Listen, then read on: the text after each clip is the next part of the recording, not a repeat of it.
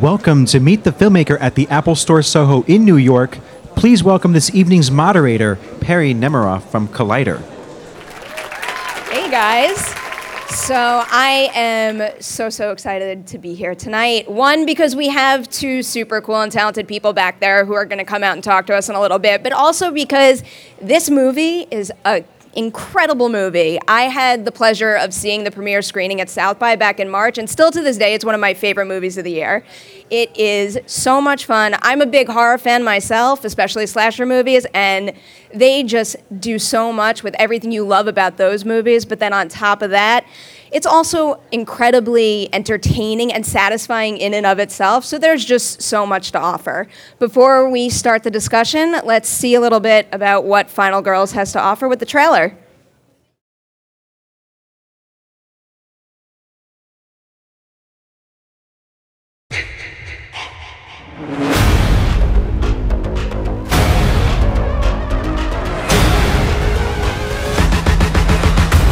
Bloodbath is the granddaddy of all campsite slasher films.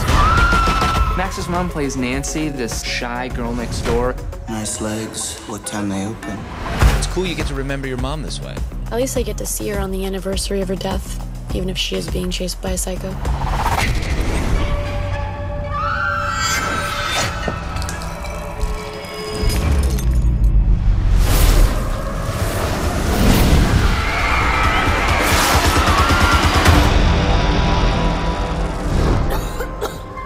Guys, somebody's coming. Hey, do you guys know the way to Camp Bluefinch? Tina! So, we're in the movie.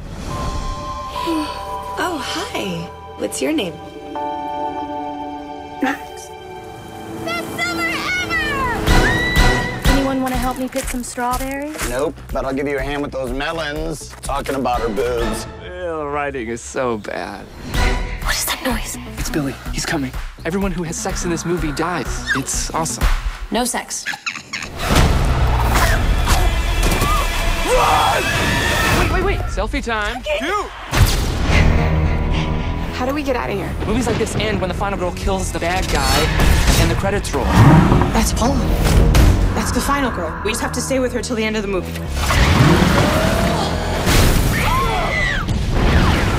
Oops. I want to know where they keep the hardware. I want chainsaws and big-ass knives, and I want them now. Guys? What's happening? Why am I colorblind? Am I having a stroke? We're in a flashback. Wonder if all this blood is just corn syrup, you know? Like these characters are walking around with just corn syrup in their veins. Oh, no. Oh, God, that's blood. I know in the movie you're supposed to die, but that doesn't mean you have to, right? What do we do now? We fight.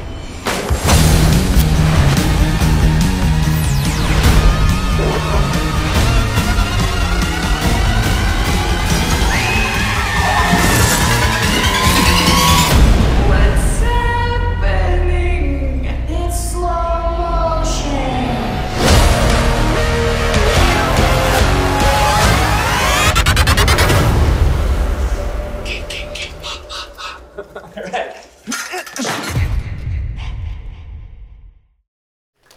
It's an awesome trailer. All right, guys, so please join me in welcoming the director of The Final Girls, Todd Strauss-Schulson, and star Malin Åkerman.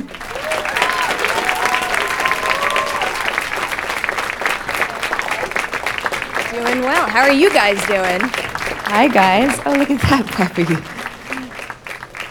Hi, All Steve. right.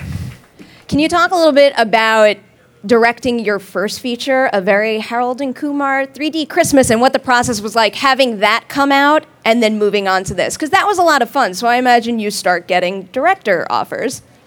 I made that movie. I was 29 years old, and it was my first big movie, and it was really exciting to make it, and it was great, and I thought it was really cool and really fun, and it was very difficult to shoot that movie. We did it in 3D, and I was a kid, and I had inherited this sort of studio franchise. It was sort of hard. Sometimes people wouldn't support the things I wanted to do. If I was ambitious or had some imagination, they maybe weren't so excited about that.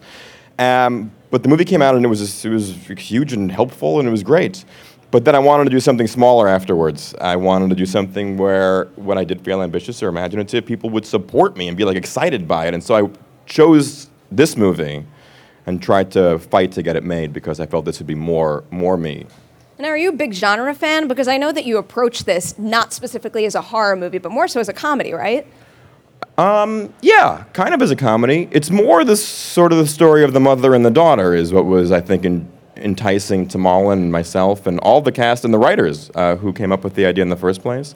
I think it was more about telling that story of a girl who loses her mom and gets a second chance to be with her in almost a weird kind of a dream, and the horror and the comedy are servicing that story. Was the mother-daughter aspect always in the script from day one? That was the whole script. I mean, the way that the movie was conceived of by Josh Miller and Mark Fortin was, Josh's dad was a famous actor, and he played the Exorcist. He played the priest in The Exorcist and died. And Josh, that's very sad when a parent dies, and Josh was having a hard time with that, and the only time he could sort of revisit or see his dad was on the big screen, getting thrown down a flight of stairs and out windows and murdered all the time in that movie. And so they really wanted to write and tell a story about, losing a parent.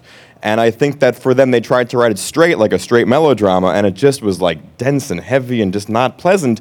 And I think that through fiction, they were able to get more to the heart of it. It's a little bit like All That Jazz, where like that movie was started off as like just the most depressing story about just death, and they were like, hey, people like your singing and dancing movies, Bob Fosse, can you just please add some singing and dancing? And so it turned into this autobiographical musical, and that's why that movie is amazing, because it's using the genre to tell a really personal story. Well, that's what's so special about this one, is that you're going to be laughing, it's tense, but then, I cried once or twice during this movie, thanks to you. This movie's all the feelings, guys. It's all the feelings. Feelings that you wouldn't expect to have, too. So can you tell me now a little bit about the casting process? Is this the kind of situation where you just have to pick who you want and make offers, or are you doing auditions and chemistry reads?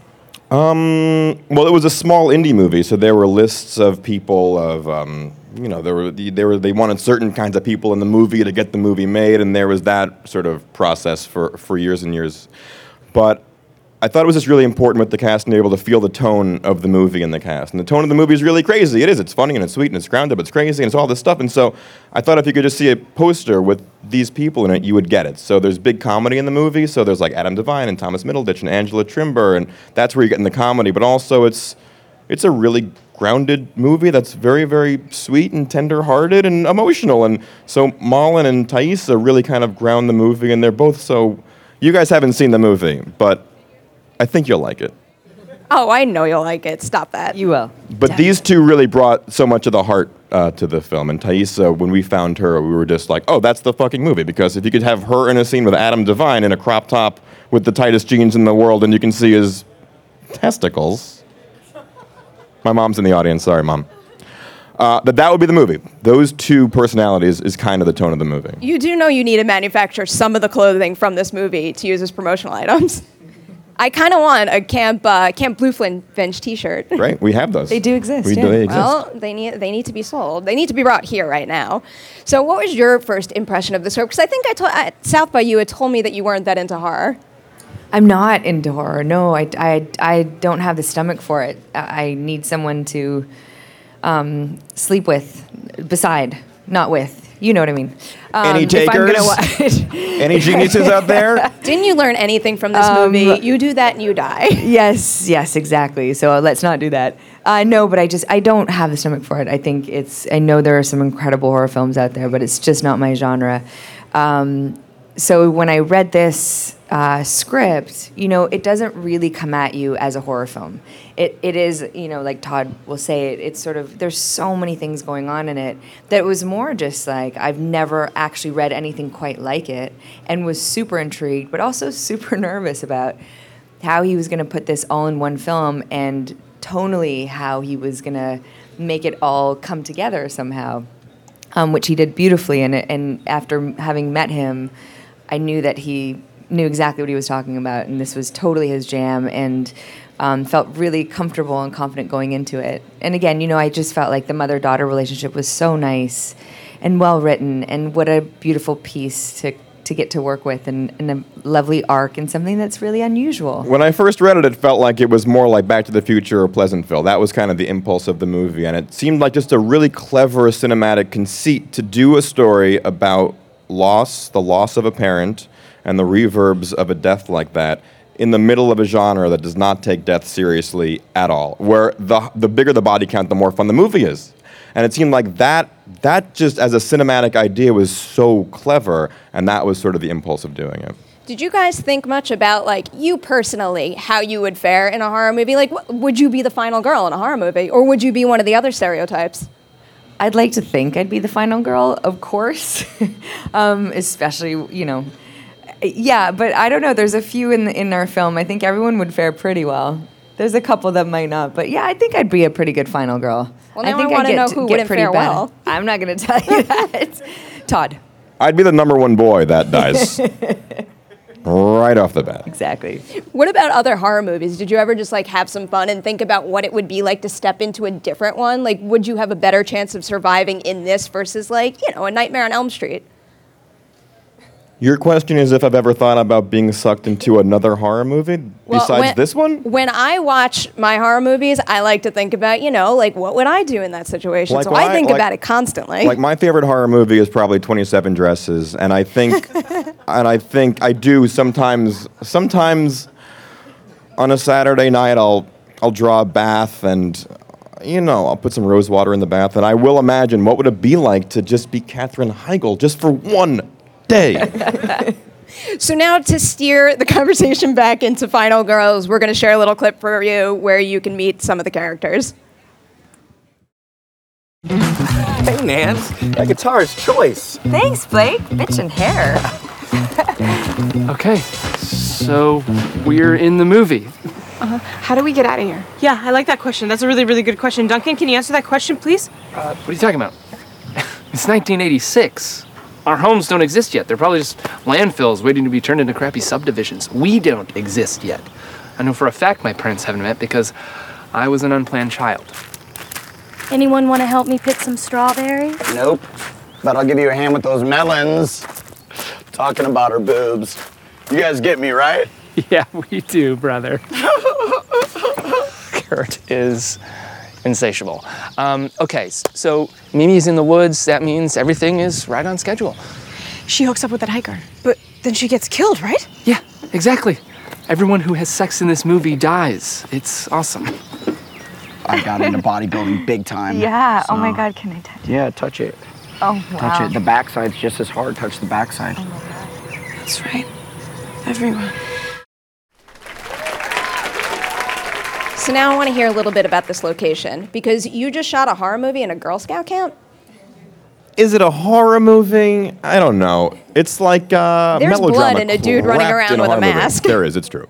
We shot it in a Girl Scout camp. We shot it in a working Girl Scout camp in Baton Rouge, Louisiana, in the middle of the summer, which was wonderful. And there were snakes, rattlesnakes everywhere. And we were there for 26 days. Only 26 days we shot this movie in, which is pretty crazy. Every day was like 45 or 50 setups a day, which was a marathon. All of us were just exhausted by doing it, but so like passionate and about the project. So, and then at the end of the shoot, there's a sequence you guys are going to see in, I don't know, in an hour and a half. This is a long talk, so enjoy. But a slow motion sequence where we lit a guy on fire, had him running around the camp, and we shot that on the last day we were at the camp, and we were running out of time and light, and it was just a whole situation, and we finished it right as the sun was coming up, and we extinguished this man on fire, and then like 30 seconds later, 75 Christian Girl Scouts showed up, ready to have the summer of their life. And they didn't realize we had destroyed their camp. There was a man on fire, the septic tank was broken, and that was their experience that summer. What's the conversation like with the owners of that camp? Do you tell them what you're doing before you actually go and shoot there? No. I don't think so. No. Probably the better move. Yeah. We built that cabin, though. We had to get their permission to build this beautiful cabin that Katie Byron and her girls built for us, production designer. They kept it, didn't they? What's that? Didn't they keep the cabin? And they kept the cabin. The cabin's still there. Yeah. So if you guys want to make a pilgrimage to Baton Rouge, Louisiana. Well, when this movie becomes a hit, that's going to be a travel hotspot. We're going to show this movie every Halloween in Baton Rouge, Louisiana. We're willing it into the universe. In the cabin. How was it designing that cabin? I mean, is it just like a standard cabin, like you wanted it to look real, or are there, like trick doors or things to make the camera? Because you have a lot of really mobile shots in there too, and I imagine there needs to be rigs and other things in there. So you guys haven't seen the movie, so this makes literally no sense. But see the movie, then listen to this. There is one sequence in particular in this movie that is a booby trap sequence, and they've set up sort of a slumber party booby trap, almost like Home Alone, to catch the killer, and everything goes wrong. And I wanted to shoot that sequence in a sort of innovative way you maybe haven't seen in a film before, that a way where the visuals could replicate what it would feel like to be in a panic attack, to be in a spiraling anxiety attack. And so we shot it with a motion control camera, which is basically a sort of gigantic robot camera. It's a big rig, and the camera can do all these impossible things that a human-operated camera wouldn't. And the concept was to shoot this huge action sequence with like 4 very long, complicated shots with no cuts, only 4 cuts in the whole scene. And I just dug my heels and I was like, we're doing this. I don't care how much it costs. I don't care what happens. I'm doing this. But none of the cabins in the camp could fit that camera. So we built a cabin just for this idea that I had 7 months prior. So the cabin was built to spec within inches of just being able to fit the rig. And also, maybe a quarter of the movie takes place in a cabin. We wanted a beautiful, interesting looking place to shoot. And the way the cabin is designed is that the movie wants to feel a little bit dreamy. There's this impulse of the movie that she's seeing a parent almost in a dream world, in a movie is a dream. And so the cabin wanted to feel like a real cabin, like a Friday the 13th. We're using the sort of mint greens and the sort of the colors of those cabins, but it's a little bit bigger and it's a little bit too perfectly organized, almost like a Wes Anderson. It's a little bit elevated. It's a little bit hyper real, and we like that idea. What's shooting something like that like from your perspective? Do you have to be super well aware of like blocking and all the technical stuff, or can you just be for in that, character? That shot specifically, that was more of we did quite a few rehearsals to get it right, because it's such a choreography that is required to make that shot work, and it's really, really cool once you get to see it. I love talking about a movie that nobody's seen yet. It's really cool. Especially when it's a really good one. It is. It's really fantastic. So that was definitely that. Luckily, there weren't any sort of emotional, crazy, deep moments within that shot, because that would have been quite crazy to have to go through that in this. How long was that? Was the one take? It was like 2 minutes long. It's pretty long. Just the camera just goes. It was amazing to watch. Also, the camera it's a robot camera that you push a button and it sort of is able to repeat the moves. And so when you say action, the camera sounds like this. It's just the most horrible noise.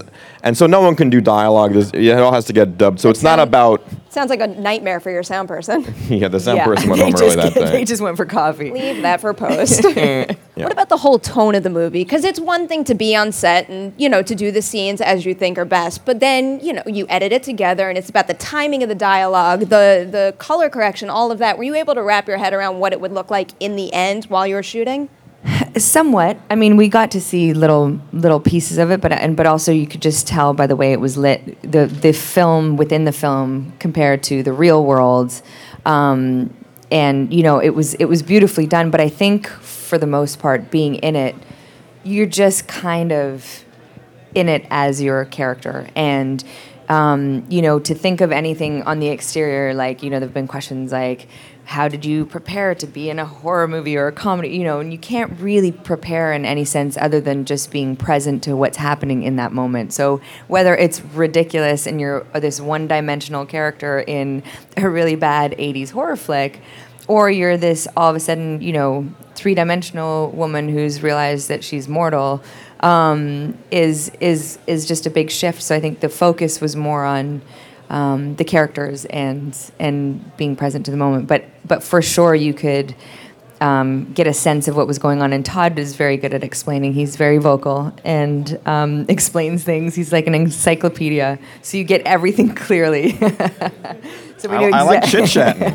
I like chatting with people. What do you want? I don't know. Let's hear a little more about Todd as an actor's director, because this movie, you could totally tell certain things like that one shot you were just talking about need to be very planned out, but then others, it just feels so incredibly natural, and there's some fun bloopers at the end of the movie, so we know that you were messing around a lot. Yeah, I actually don't think any other director could have made this film. I think that Todd is really a spectacular director. I think he's got a very clear and unique vision, and it really makes you comfortable. I totally put my trust in him always, because he's so capable of sharing his vision with you that you just feel like, all right, I'm definitely being taken care of, as well as just the regular sort of scene to scene. He's wonderful at explaining what he needs and where we're going with it, and is delightful to work with. And I know if he wasn't here, I'd say the same thing too. But it just, I like it when somebody has a vision and they have a direction and they know where they're going. Because a lot of times you can be on a set and you feel like the director just, it's like I'm sure we've all seen results of films that you just kind of feel like the tone was kind of off, and it's so important. And especially with this one that has, 3 different worlds that we're living in. So he nailed it, and he nailed it really well. So I'm proud of you. Thank you. Let's roll into another clip. Yeah, Are we maybe. going to do a little singing now? All right, let's check out one more clip. Michael, row your boat ashore. Hallelujah. Michael, row your boat ashore. Hallelujah. Sister, help to trim the sails. Hallelujah. Sister, help to trim the sails. Hallelujah. Jordan's river is deep and wide. Hallelujah. Got a home on the other side. Hallelujah. Come on, everyone, sing along. Duncan is dead. We have to warn them. Please, they're morons. I want to know where they keep the hardware and stuff. I want chainsaws and big-ass knives, and I want them now. What am I gonna tell our parents? I don't want to die here, guys. Me either. There's gotta be a way to get home.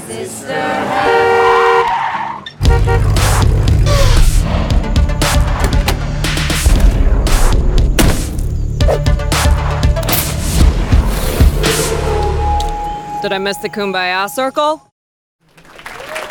To give you some context, right before that scene begins, a very important character dies, and it's the first time that people in the movie realize that they could actually be hurt in this movie.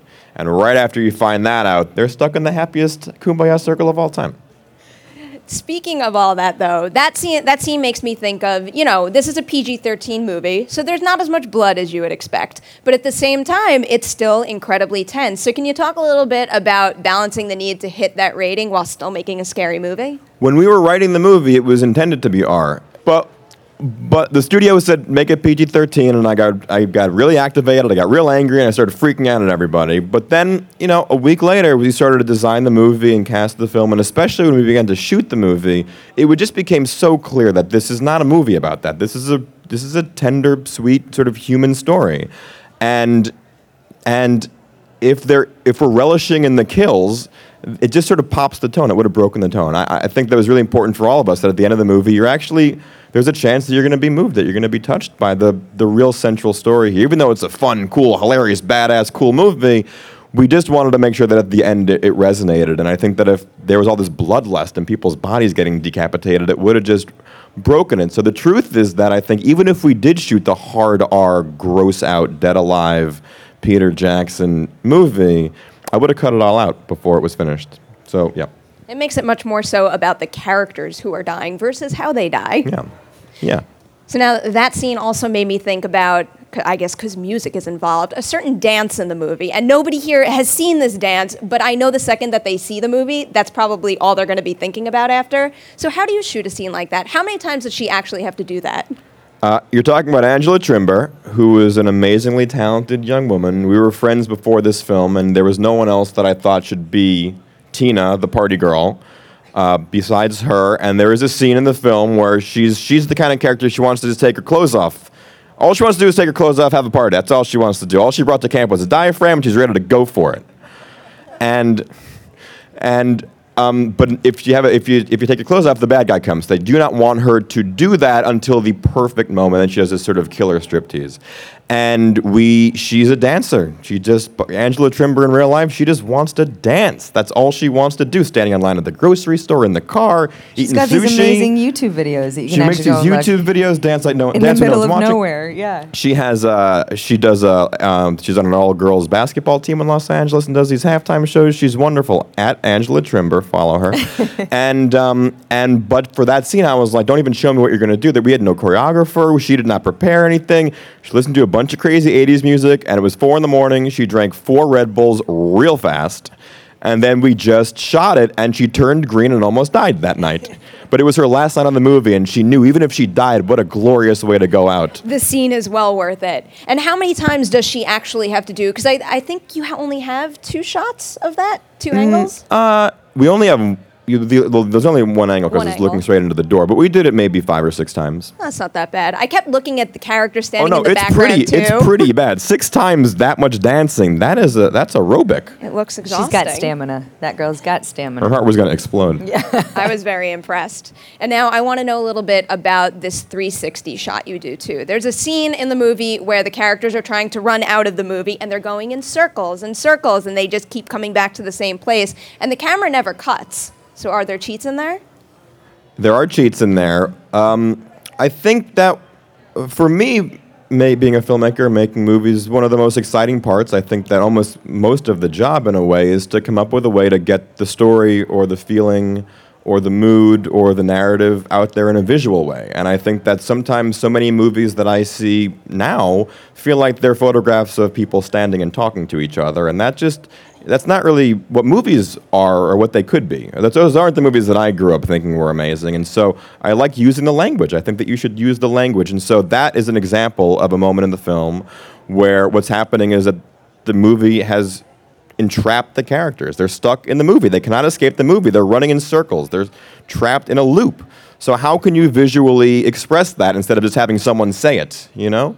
And so, yeah, the movie literally starts looping. It keeps on 360ing. It goes over and over and over. There's 3 little, magical invisible cuts in there. So we did it 3 times. And maybe another anecdote about that shot is that on a bigger budget movie, the way to do that shot is that you would have a little repeatable head. You'd have a sort of a little gizmo on the tripod where the camera could rotate at the same exact speed all 3 times, so they're very easy to connect the shots, to stitch them together. But we did not have money or time, so we just had a man holding the camera, walking in circles, trying to match his speed as best he could.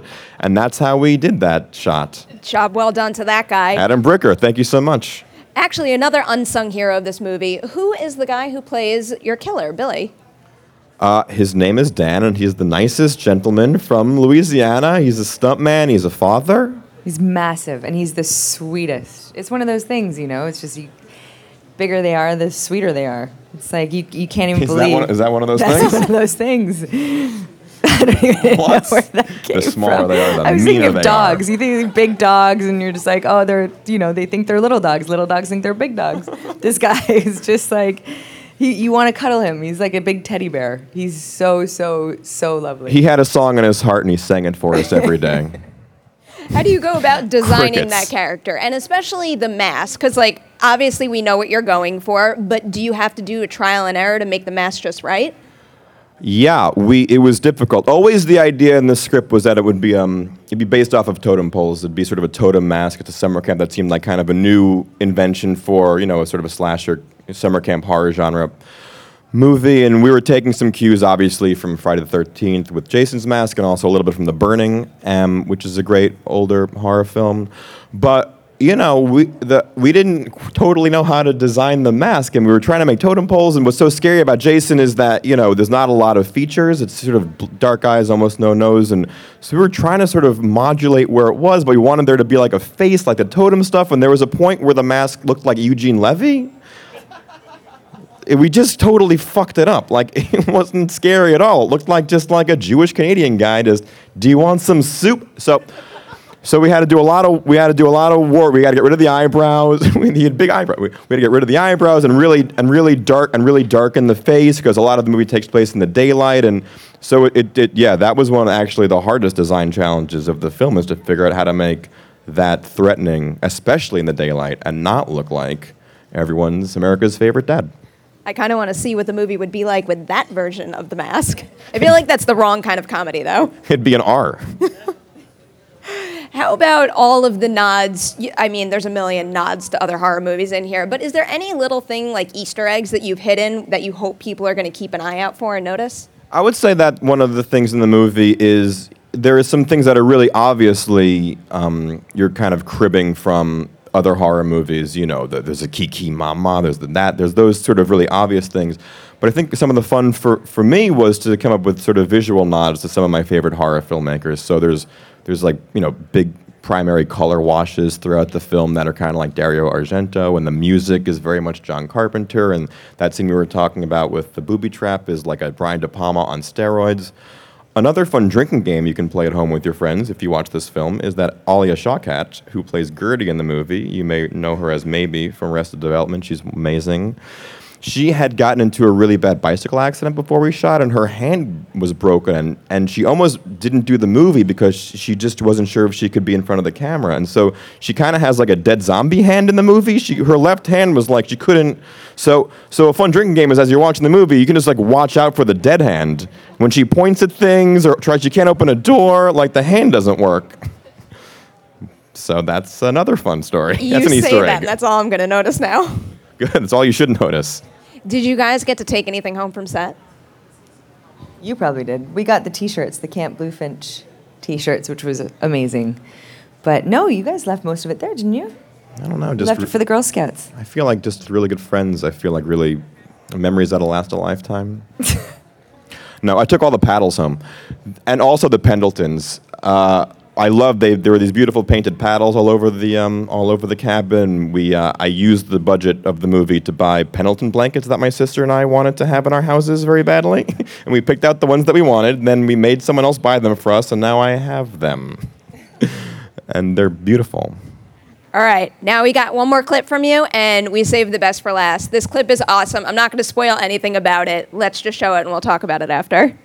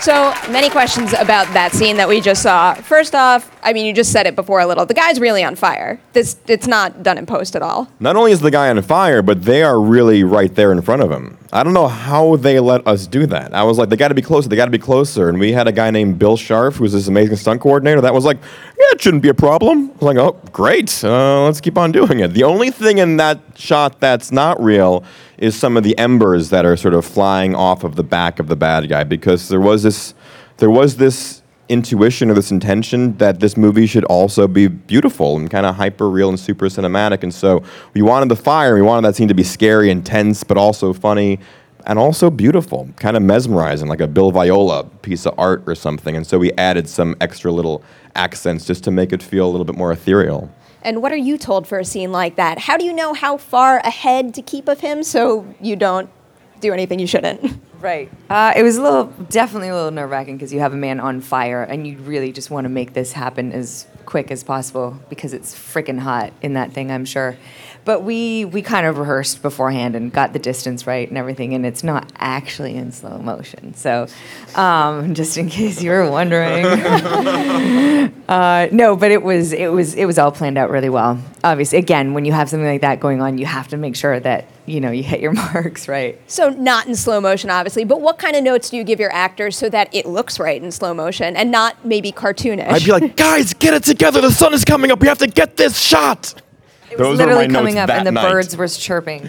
Yeah, I wasn't attuned to them that night. I was like, come on, guys, get in position. Stop messing around. We got to do this. We Three more weren't shots. messing around. Alexander Ludwig was not paying attention.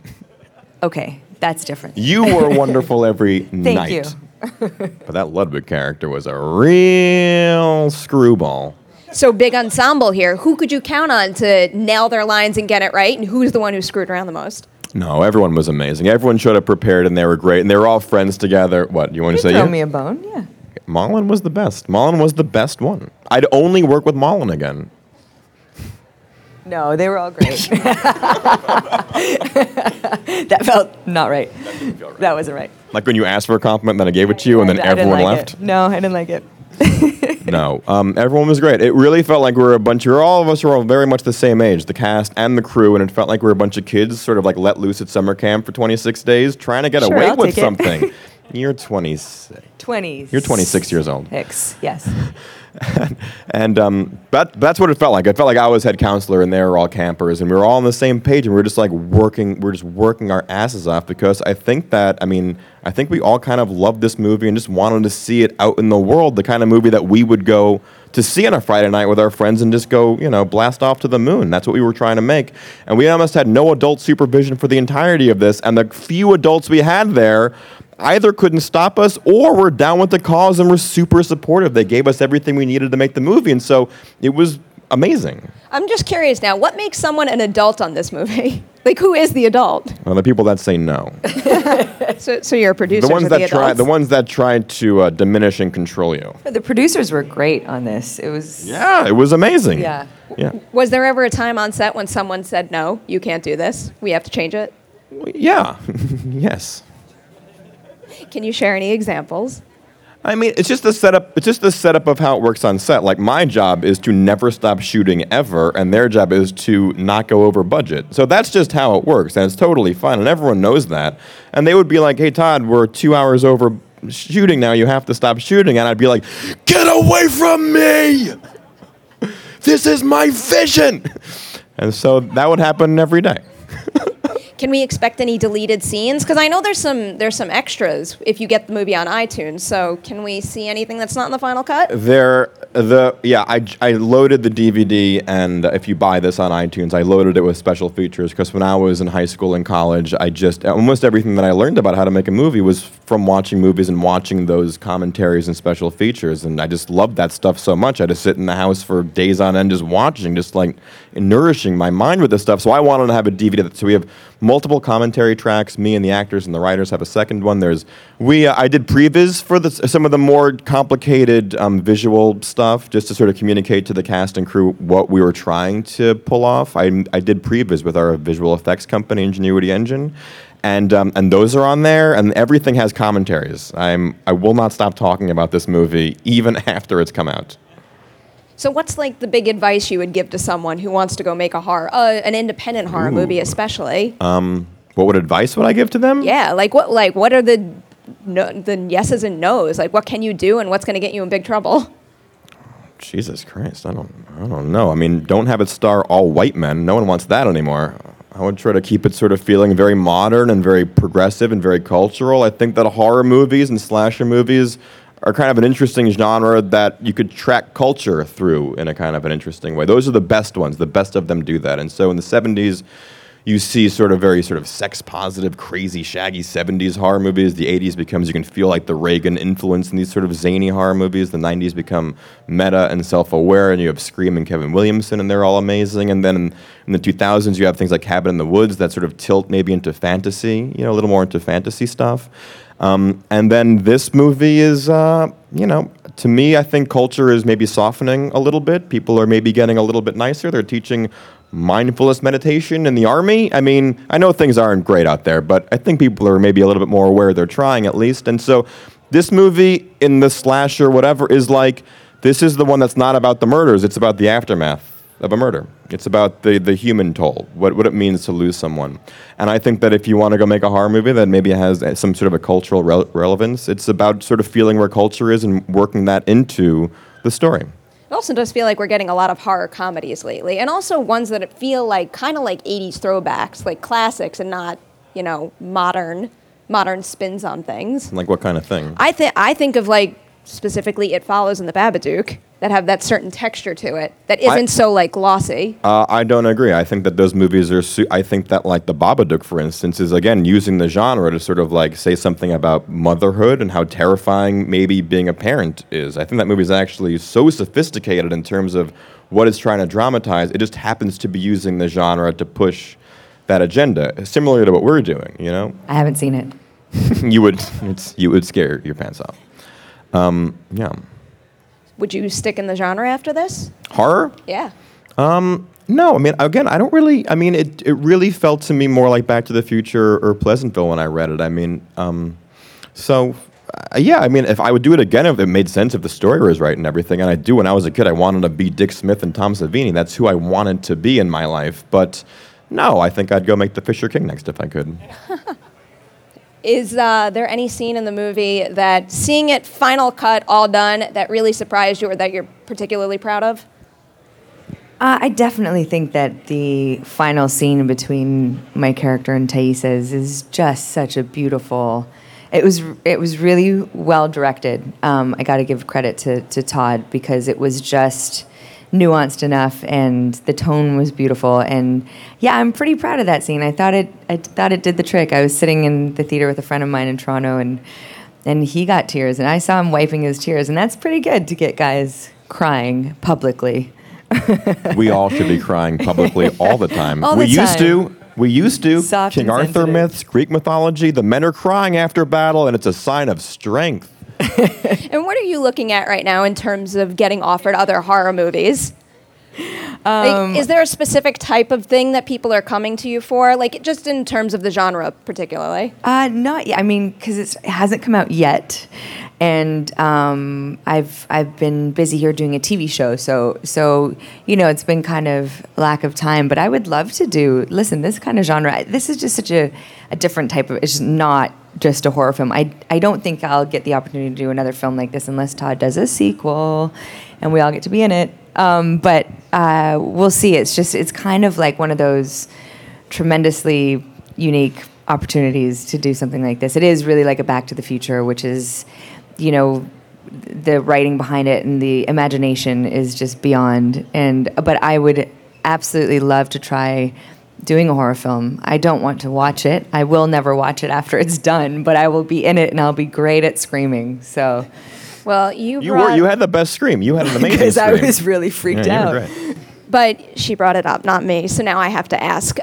Sequel, not necessarily if you're going to do it, but is that something that's almost expected of you at this point when you make a horror movie? We would love to do a sequel, but it honestly is not up to us. It's up to you guys and everyone that's at home listening or anyone that sees the movie. It really is about you guys watching the movie and passing it on and spreading the word and hashtagging Final Girls. No, do whatever you want. But it really is about watching it and passing it along and convincing a bunch of accountants in Culver City that there should be a second one. We would all love to do it, and the writers have ideas, and I have ideas, and it'd be so fun to get the gang back together and just try to come at it again. And do you brainstorm those ideas before you even go into shooting this, or is that kind of putting the cart before the horse? No, we did not have time. No, we didn't do that. No, we were only thinking about this. And do you have ideas that you didn't get to you didn't get to fulfill on this one that you've kind of got in your back pocket? Yeah. Ways to up the bar? Yeah, there was a moment where we had done a lot of work on the script together, Josh and Mark and I think there was a moment where I probably pushed the script a little bit too hard into some of the meta stuff. It was interesting actually to sort of to feel the modulation of like when is it gonna break the emotion and when is it actually in service of the emotion, and so I used to have an idea. There's a montage in the film and that was going to originally have like a Thomas Crown affair with the wipes and everything, and people were going to be getting knocked around by the wipes and they couldn't communicate because the music was playing and there was no dialogue in a montage, and it was just too much. Chill out, Todd. So we took it out, and there were a couple of other things like that I would love to cram in a sequel. You got a little of that in there, though, with the year and kind of people tripping over the words. Yeah. That's some clever stuff there. It's clever. Thank you so much. How about designing the flashback stuff? Because that's something that, that could work or that could not work. And here it happens to work very well. So was it a big design process to nail the look? One of the fun things about some of the fun things about the meta idea is the imagination exercise was, what are the tropes of those movies? What are the tropes of any movie, really? It wasn't just horror. It was like, what are the tropes of movies, and how can you bring those into a three-dimensional world, into our actual world? What would it be like if you got sucked into a flashback? And so one of the visual signifiers of a flashback in those 80s movies is that kind of watery, dissolved, diddly-doo, that thing.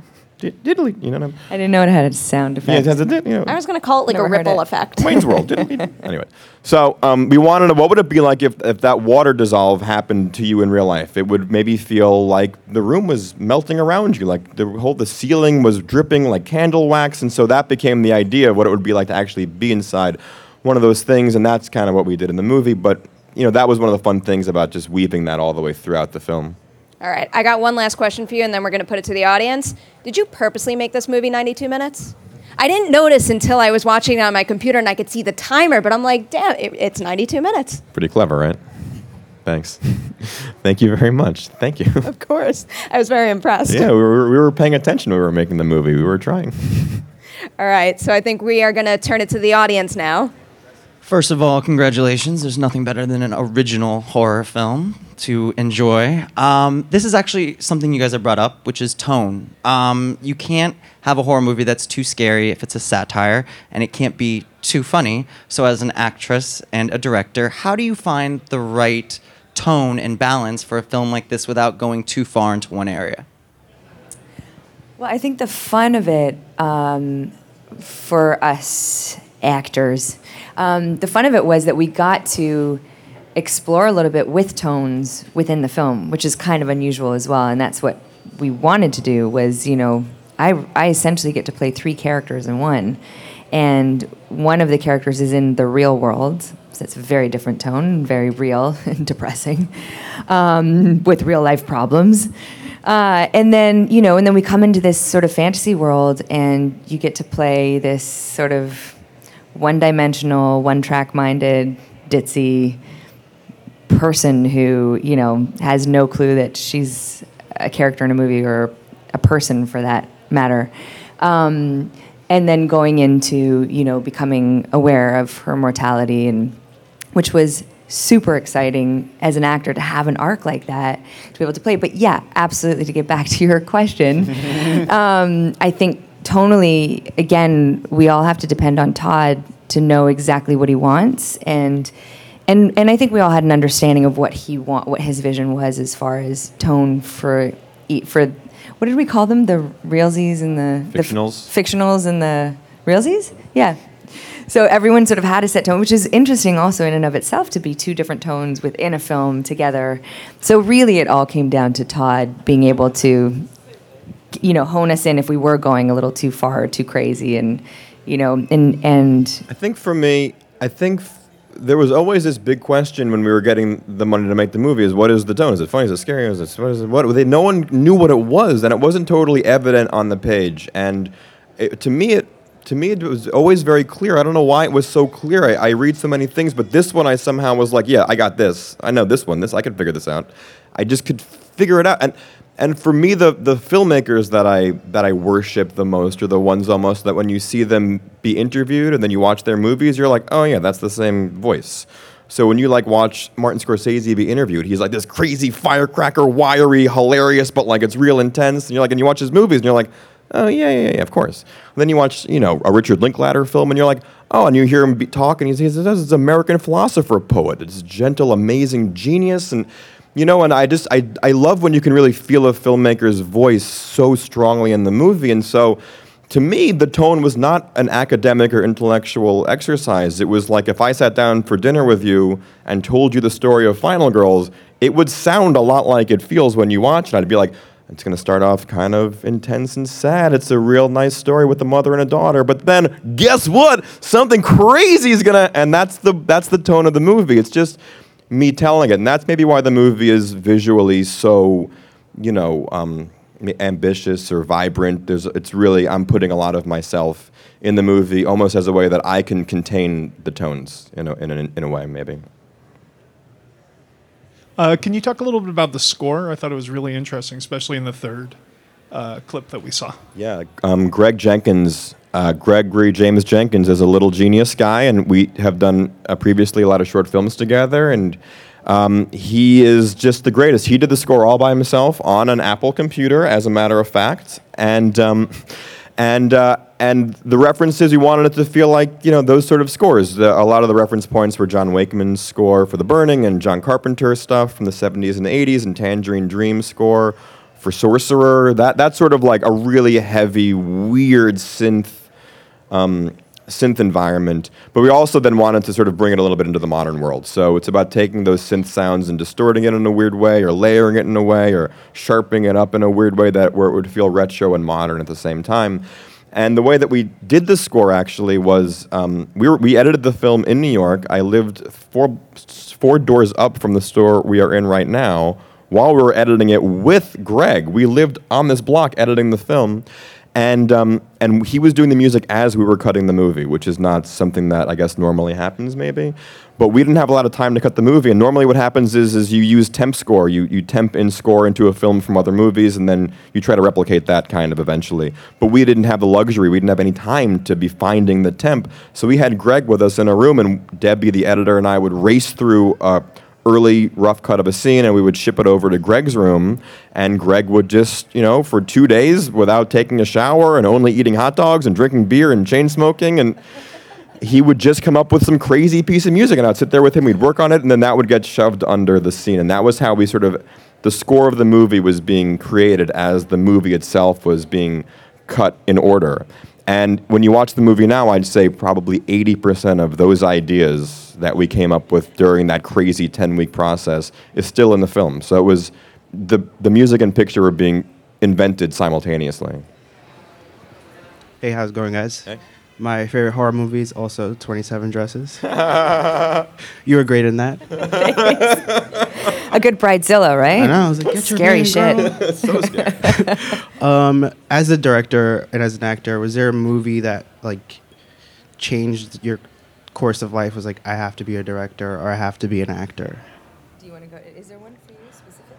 Is there one? My mother's in the audience. Did I have one? My mom tells this crazy story that when I was maybe 2 years old, I lived in an apartment building on Queens Boulevard, right across the bridge there, and I would flip out on Fridays, and I wouldn't stop losing my mind until she would take me in the stroller down to the movie theater because I somehow knew that the marquee and the posters were changing. So I think for me, always there was movies in my life. I don't know why or how that happened, and so I don't know if there was one thing in particular, but I will say that when I was, in 10 to 15 or 10 to 16, the films that I gravitated towards the most were the ones where you could really feel a filmmaker. So I remember seeing Hudsucker Proxy when I was 13 and being like, holy, what, how, what is, or Delicatessen I would see and just lose my marbles. I mean, those were the movies that really affected me, or One from the Heart's a beautiful film, and those are the ones that really got me, and maybe in college, I think Magnolia was one of the most ambitious things I ever saw, and I saw it 15 times in movie theaters, and I just wanted to do that.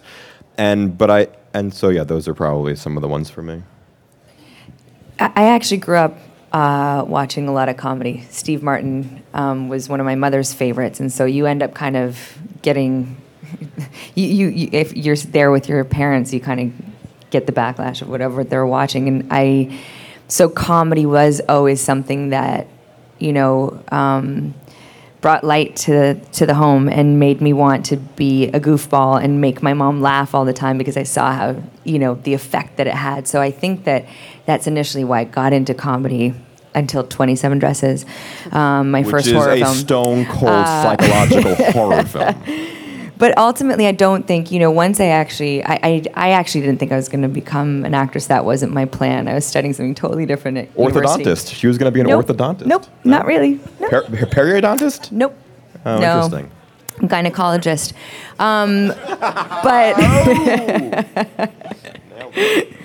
But I think ultimately, once I did get into acting, I got more inspired by actors and actresses. You kind of watch their work, and one of my favorites is Tilda Swinton. I just think that she's so unique, and everything she does is so original and so. She's like a chameleon. That one, she's incredible to watch. So I think it shifted more and just became inspired by actors. Hi, I had a question. Basically, since it seems like you mentioned it several times in the interview about Back to the Future and comedy. I guess since you guys said you shot on a camp, did you guys really get into the field and talk about horror movies you liked, or did you guys reference more throw in ones that really weren't in the script originally from the other actors that other references and other comedies to really pull the references together, other ones that really weren't originally in the script? I don't think that much. Before we started shooting the movie, I screened Nightmare on Elm Street. I screened Friday the 13th, 2 and 4 for the crew and for the cast.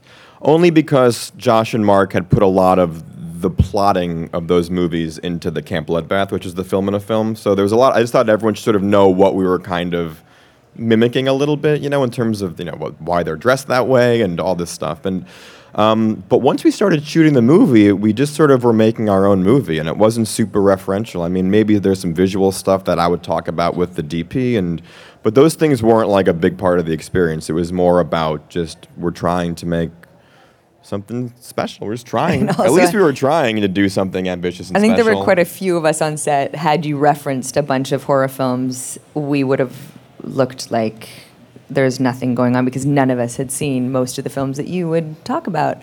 So he would have to explain, which really wasn't necessary because once you're doing the film, you're just kind of in it and you're trying to be. I was like, guys, it's like about Eyes Without a Face, and they were like, Todd, just go home. I can't. It's the middle of the day. Working with Alia Shawkat, can you talk a little bit more about that? I know she had a broken hand, but I think she's one of the coolest actresses in Hollywood. She's one of the coolest women maybe I've ever met in my life. She's like the female 20-something Johnny Depp is what she's like. I've seen her roll a cigarette with one hand before. She's amazing. It made me actually feel very flattered that when I sent her the script, she thought it was cool. I thought that made me feel like, oh, this is awesome. And she wanted to be in the film, and she came and she worked with us. And you hadn't met her before? I hadn't met her before, but I wanted to be her friend. This was a way to do it. I've been a fan of hers forever. I think she's the coolest and funniest and just weird. The way she her turn of phrase is very weird and interesting, and it's very funny, but it also feels incredibly grounded and real. And that was one of the things that she brought to the movie, I think, is that she did work on her character, and she wanted to come up with what that arc of that character would be, and she wanted to give it depth. And there's a lot of funny jokes in the movie that she improvised, or she didn't like a line, and I would be like, you don't like this line, but I worked so hard. But then she would suggest what she wanted to do, and it was a million times better. I'd be like, oh, thank you for being here and lending me your imagination for this moment. And so that was the experience. She was just really, really awesome. All right, so that's all the time we've got. Thank you both for coming here. Thank all of you for coming here as well. And The Final Girls on iTunes and in theaters tomorrow. And whatever you say, I highly recommend seeing it in both formats. Yes, see it with a group in either format you want.